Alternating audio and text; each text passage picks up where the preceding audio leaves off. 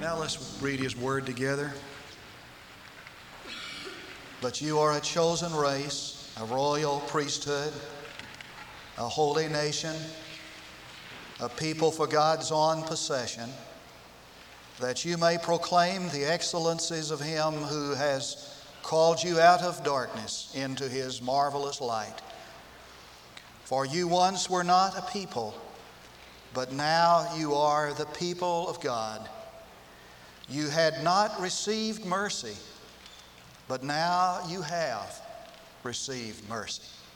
God has always had a special people. They've not always been many, but they've always been special. From Adam to Abraham, God's people were largely individuals or families.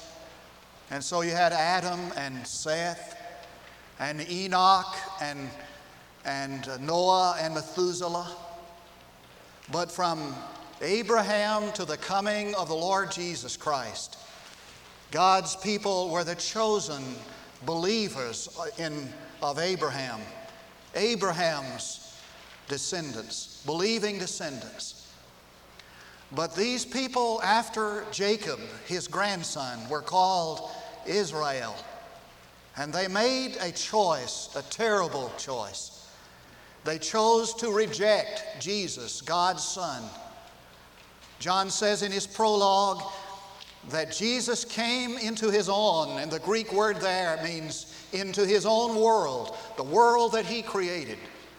And His own, it's a different word, and His own people received Him not. But from Calvary to this present moment, God still has His people. And they're not people of a certain locale or generation or nation or color, but they're people that are called out of every generation, every nation, every locale, and every color. And they're marked by their faith in Jesus Christ and believers' baptism. And this message is the message this is the group that this message is addressed to in this epistle, 1 Peter. And it's a message of hope and encouragement to every human heart. But I think that there is a note that we might miss in this message because we're so individualistic in our understanding of the Christian faith. And we might interpret this passage, you are a chosen generation, a royal priesthood. We might interpret that from an individualistic perspective. For example, when he says you are a chosen generation, we might interpret that. I am a chosen person. When he says you are a royal priesthood, we might interpret that. I am a royal priest, and that's true. But he's talking here of Christians in the collective, corporate sense. Together we are the chosen generation. Together we are a royal priesthood, collectively and corporately. Now, sometimes the sermons I preach are sermons directed primarily to individuals. But this message is a message directed to the church collectively, to the people of God collectively. You as a people, we as a people are the chosen generation. And it suggests a privilege that leads to responsibility. And I want us to look at those two things separately. First of all, the special privilege. To be called the people of God is a privilege that is greater than any other privilege in all the world. To be the people of God is to be privileged above anyone else on earth. And he defines that privilege with 4 terms. He says you are a chosen generation, and the emphasis is on the word chosen. Oh, the wonder and the glory of being chosen. How terrible it is when you're not. Did you happen to be one of those who was never chosen on a playground? You know the scenario. You got 20 kids and 2 captains, and they're choosing sides. And you and some nerd are all that's left, And so They come down, and one of the captains says, I'll take the nerd, you can have Gerald. You know, that's a terrible thing, to be one of those that's never chosen. And I talk to people whose lives are just wrenched because they're not chosen. I performed a wedding here last night, a celebration. What was going on in this place last night was the celebration of choice. And the man said to the woman, of all the women I have ever known, I've chosen you to be my wife for the rest of my life. And the woman looked at the man and said, of all the men I have ever known, I have chosen you to be my husband for the rest of my life. And we celebrated the joy of being chosen. You are a chosen generation. In the Old Testament, there were two nations. There were the Jews, and then there were the Gentiles, all the rest. But since Pentecost, there are three nations now. There are the Jews and there are the Gentiles, but that word Gentiles has a new meaning now. It doesn't refer just to the non-Jews. It refers to the people who know not God. And then there is the third race of people, the third nation, called out of all the people of the earth, who have a special relationship, not because of the color of their skin or the culture they observe, but because of their relationship to Jesus Christ. Chosen people. He's chosen us just like He chose Israel out of the loins of Abraham. And there are three factors involved in Israel's election and ours. Israel was elected in order to be a recipient of a divine revelation. God, moving in time to make Himself known, chose Israel to reveal Himself unto. And Israel was chosen to reflect the character of God, and Israel was chosen to be an instrument that God might be known to man, a channel through whom the knowledge of God could flow to cover the earth like waters covering the sea. God has chosen us in the same way. Then He said a part of that privilege is that you are a royal priesthood. Now, the word priesthood suggests unlimited access to God. Unlimited access to God. It means that there stands nothing between you and God except your own rebellion and sin. Unlimited access to God. Now, in the Old Testament, the people of God had a priest. But in the New Testament age, the people of God are priests. But the emphasis of this word, of this term, is not on priesthood, but on royal. You are a royal priest, and it suggests status and standing. You are a kingly priest. Now, you remember, if you know anything about your Bible, that King Saul got in trouble with Samuel and with God because he tried to combine the monarchy with the priesthood. This audacious man sought to join the altar and the throne. He sought to assume the responsibility of the priesthood, and he incurred the wrath of God and of Samuel. But this author says, this apostle says, that Christ has made us kings and priests together, royalty. It means two things. It means that when you come before God with unlimited access, you can come before God with special status. You can claim what is yours. You can claim your due. You can, let me say it sacredly, you can demand your due. As a matter of fact, when Jesus taught us to pray, He said, ask and it shall be given you. The word He uses for ask is there is the word demand your due. You don't have to come before God as a beggar. You don't have to beg God. You can come with unlimited access before God as a king and demand your due. I've come to claim your promise to me. I've come to get what is rightfully mine as an heir, joint heir with Christ. And I have found that the church triumphant is a church that grasps that, who understands. The church that's triumphant is a church that understands that we have a special relationship, and that which we can claim, we're not beggars. The second thing it means is that because you're royalty, you need to act that way. Stop acting like a beggar who has nothing and start acting like a king who has everything. You're not a beggar. You're not a pauper. You're a king. Now, there's a principle in psychology that says that we tend to act out what we're told about what people say about us. So if you tell your children they're bad, they'll act that way. If you tell your children they're stupid, they'll act that way. Most of the time, the preachment that goes out from pulpits is telling us how bad we are. I've come to tell you by the authority. Way for us to grasp it. And I said to the early service, there's absolutely zero concept of what this means, I think. That God, by His sovereign authority, by His own will, has set you apart, God's people has set you apart, consecrated unto Him for His work. Now, there is a sense in which we talk about consecrating our life, or being consecrated to God, or consecrating some area of our life to Him. But there is a sense in which you cannot consecrate what has already been consecrated. Now, God has already consecrated you. You're already sanctified.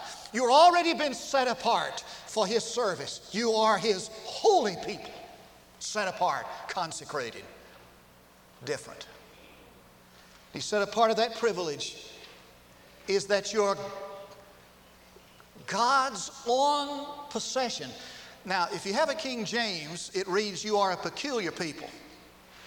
Now, that word's come on hard times. That's what some of you think I am, peculiar. You know, it means odd and strange. It's what you think about your neighbor. He's odd, he's strange. That word doesn't mean today what it meant then. Listen carefully. That word, when he said you are a peculiar people, it meant that you are a prized possession of God, valued. You're a treasure. And I thought about it a lot, that here is this God who created everything that is. He could have had anything for His possession, His prize, His treasure, His valued possession.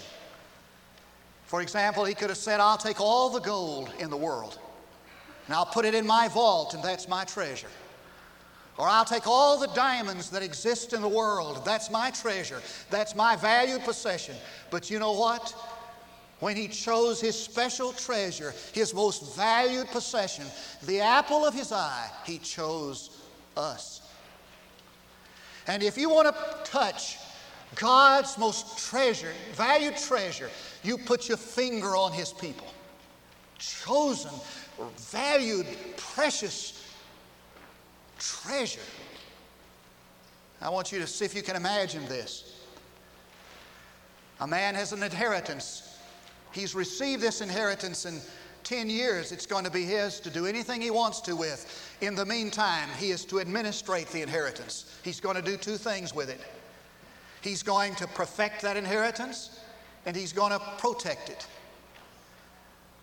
The Apostle Paul says that you are his inheritance. He's what he got when he invested his son's blood. And he's going to do two things with you. He's going to perfect his inheritance so that those things that come into our life that are painful and that we resent and we resist, oftentimes are just God's way of perfecting His treasure, His inheritance. And the second thing He's going to do, He's going to protect His inheritance. He's not going to lose you because He's invested His Son's life in you. I heard about an old Jew who went out fishing every day. And when he'd come in and dock his little boat with the fish, the Gentiles would begin to barter with him and bargain. How much for the fish today? How much for the fish today?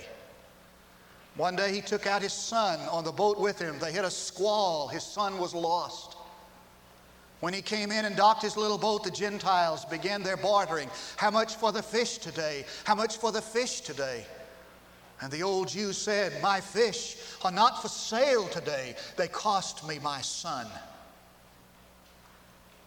I was thinking the other day that this church is all that God has as the result of His investment the investment of the blood of His own Son, and He's not going to lose us. He's going to protect us, and He's going to perfect us. And lest you think that there's something in you and something, and I think there's something in me that caused me to be His treasured possession. He gives us verse 10. He said, you were not a people, and now you are a people. You did not obtain mercy, now you have obtained mercy. You know what He's saying? He's saying this, that all that we are in Christ, and what we are in Christ is mind-boggling, but all we are in Christ is because God has shown mercy. And the difference between what I was and what I am is the mercy of God. We are a peculiar people. That's our privilege. But there's more to it than just being privileged. We are responsible and obligated. Someone put it like this: to be elected is an election to a social responsibility. To be God's chosen people means to be immediately exposed to His Word with all the momentous consequences that flow from hearing it.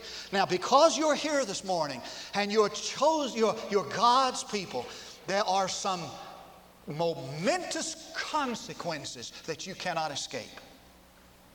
And the responsibility, the consequences of that privilege, He describes like this. He said, in order that you might show forth His excellencies, who has called you out of darkness into His marvelous light. Now, there are two words that need to be discussed. One is the word excellencies.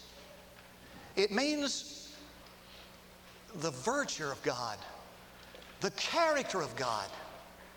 He said, you are His chosen people, so that we can show to the world how great God is, how wonderful He is, how excellent He is, that we might proclaim to the world how great and good is God. Now, this is what He means by that. He wants this darkened, benighted world to see the light about Himself. You see, there are a lot of people who are in the dark about God. What can you show them about His virtue, His excellencies?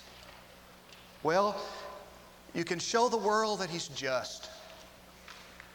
There's so much injustice in the world because, as somebody said, man does not understand that God is just. He is faithful. This world of ours is riddled with infidelity and the lack of honesty and credibility because man does not understand that God is faithful. You can show the world that God is love and mercy. My nature-loving friends tell me that they don't have to go to church, that they can know about God and learn about God and worship God out on the creek bank or, up on top of a mountain somewhere. Well, there are some things that you'll never know about God just by looking at the daisies and the buttercups and the stars. And one of those things is that God loves you with an enduring love, with a mercy that endures forever. As somebody said, when you love as you ought to love, then you're giving witness to something in God far more noble than all the stars. Has anybody seen God lately? Has anybody seen Him in you? Does the world look at you and marvel at the greatness and the goodness of God? The second thing that needs to be, the second word that needs to be emphasized is the word proclaim.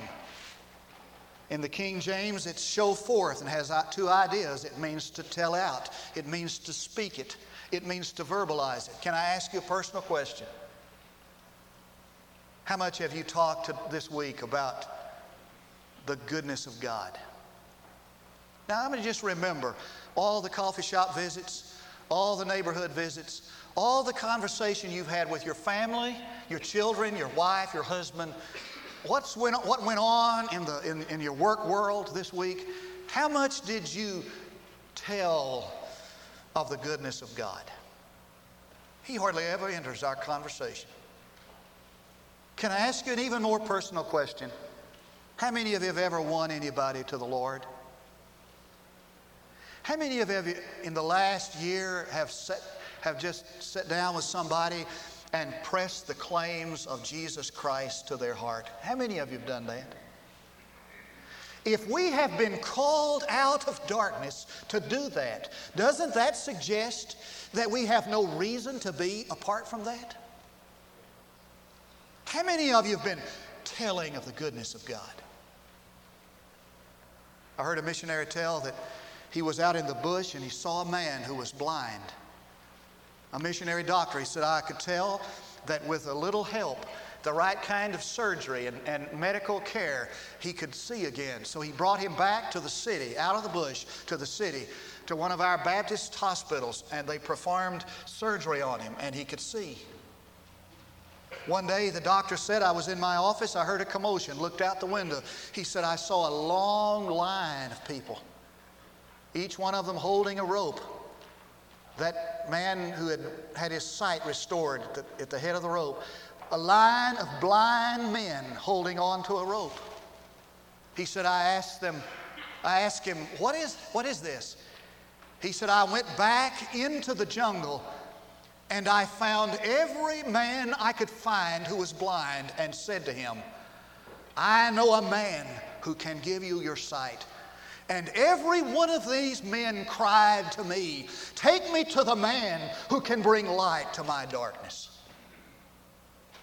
It seems like the most basic ingratitude of man would be that he could be brought out of darkness to light and not tell the blind about it. Is there anything any more thankless than that? Nature lovers say that a wasp will leave its nest, and when it finds food, that wasp will somehow communicate to his friends, wasp. And they all come there. Now, I don't know if that's true or not, but every time I'm stung by one of those suckers, there's usually a bunch of them around. I have a feeling that the one who stings says on that little communication line, hey, there's rich, soft food here, come, and the whole swarm comes. Isn't it about time that the church left its nest? Isn't it about time that the church left its nest to a world that is blind and perishing and declare, if you're hungry, I have found bread. If you're blind, I have found light. Come with me. There's another idea in that word. It's the word to display, to show. You see, sometimes people get tired of just words. Oh, we got a good talk. And my fair lady Eliza is being courted by Freddie, who writes her every day these passionate love letters. Finally, she sings, words, words, I'm sick of words. Don't talk of stars above. If you love, show me. Don't tell me of dreams filled with desire. If you're on fire, show me. Don't talk about a love that will last through life or make me undying vows. Show me now. And I think I hear this world around us saying in its sorrow, don't talk to me about love. Show me. Don't talk to me about forgiveness. Demonstrate it. Don't talk to me about deliverance. Show me a delivered life and I'll believe you. Don't spew out your words of the resources of God. Live like it. Show me and I'll believe you. Demonstrate it. I'm a sucker for Russell Stover candy. So when I'm in the mall and I have somebody with me, I think there's a Candy Anonymous. There's got to be. And one of the Candy Anonymous persons is my wife, and so she helps steer me by Russell Stover's place. And we got this little saying when you get to those corners, you know, in those malls that have all that candy out and those beautiful display windows. If it's like to our right, she'll say, eyes left. You know, because she knows that if I ever get a look at that candy, all my resistance just disappears. I'm going to say, well, tomorrow I'll start my diet. It won't hurt to get just about a pound of that luscious stuff. And there's a special kind of Russell Stover candy that I just love. And it's about 12, and I'm hungry. And if I had some, I'd probably eat it. There is a power. That's the power of a display window. I wonder if there's anybody who passes by your life that is just drawn to God. How could that ever happen? Not with business as usual. I'll tell you what. I was out doing a little road work this last week, huffing and puffing. And I was thinking about what's going on in our community. These are tough times. Now, I'm not going to go into the gory details. We all know of them. In every walk of life, these are difficult times. It's difficult in our state. It's difficult in our city, and you know all the stuff that's happening. And as I was jogging along there in oxygen starvation and gasping for breath, I was thinking to myself, wow, what a wonderful time for the church to step forward. What a wonderful time for the church to step out and begin to display the excellencies of God. It's a wonderful time. It's the greatest time this church has ever known. This church here on this corner, 2nd and Evergreen. It's the greatest time this church has ever known if we just grasp the moment, seize the opportunity. It's the time when we can step forward and say to a world that's saying, is there any difference? Is there any help? Is there any hope that we have the answer? Can't do that with business as usual. When 26% of the American public by Gallup poll was interviewed, they said, I don't believe that Jesus was fully God and fully man. When 81% of the American public interviewed said they were, quote, Christians, and only 1% said they believe the Bible has any impact on a person's life. You can't do it business as usual. And somebody asked the founder of the McDonald's hamburger chain, Kroc is his name, what do you believe in? Kroc said, I believe in God, I believe in family, I believe in McDonald's hamburgers. And he said, when I get to my office, I reverse the order. I believe in McDonald's hamburgers, I believe in the family, and I believe in God. You know what he was saying? He was saying some kind of a subtle mask that masked the thought of most of us, and that is that the church is fine for Sunday morning, and I'm going to give everything I've got to the church on Sunday morning. I believe in God, and I'm going to show it on Sunday morning. But when I get back out there on Monday, it's business as usual for me. And God's going to take a back seat. And that's why we're going down the tube. When Jesus said, you're the salt of the earth, he meant that we, if we step forward and begin to display and proclaim the excellencies of God, will preserve the nation. And I believe Bill Heimer was right when he said that the church has the key to control the world because it has access, unlimited access to the throne of Almighty God. But we're not going to do that. We're going to be right there going down the tube with the rest of them if we go on business as usual. You are a chosen generation. God arbitrarily and sovereignly chose you. You are a royal priesthood, a priest that has king's status. set apart, holy, because God values you above anything else that He's ever created. And He set you apart for one task only. And that task is to make sure that a darkened world sees the light.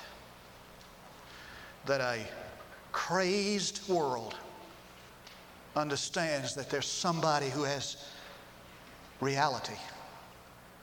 That a hungry world knows there is bread. Let's pray together. God, we cannot but get excited about the reality of who we are, we are, what You've made us. God, I pray that we'll not miss that. That the church indeed will be the church, triumphant, holy, different, showing to a world without mistake that God is God and that He makes a difference. Because I pray in Jesus' name, amen. Now look this way. There are 3 invitations this morning. One invitation is for you to come and receive God's gift of eternal life. If you can be saved this morning, and the Bible says you can, if you put your faith in Jesus Christ, it means that God, before you were ever born, elected you and chose you.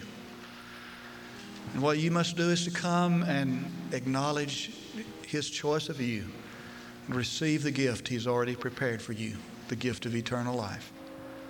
Do this as this little child this morning came in the first service to say, I want to come and place my faith in Jesus Christ. I want to come and get what's mine. A second invitation this morning is an invitation of rededication of your life. The question still is there. Can anybody see God in you?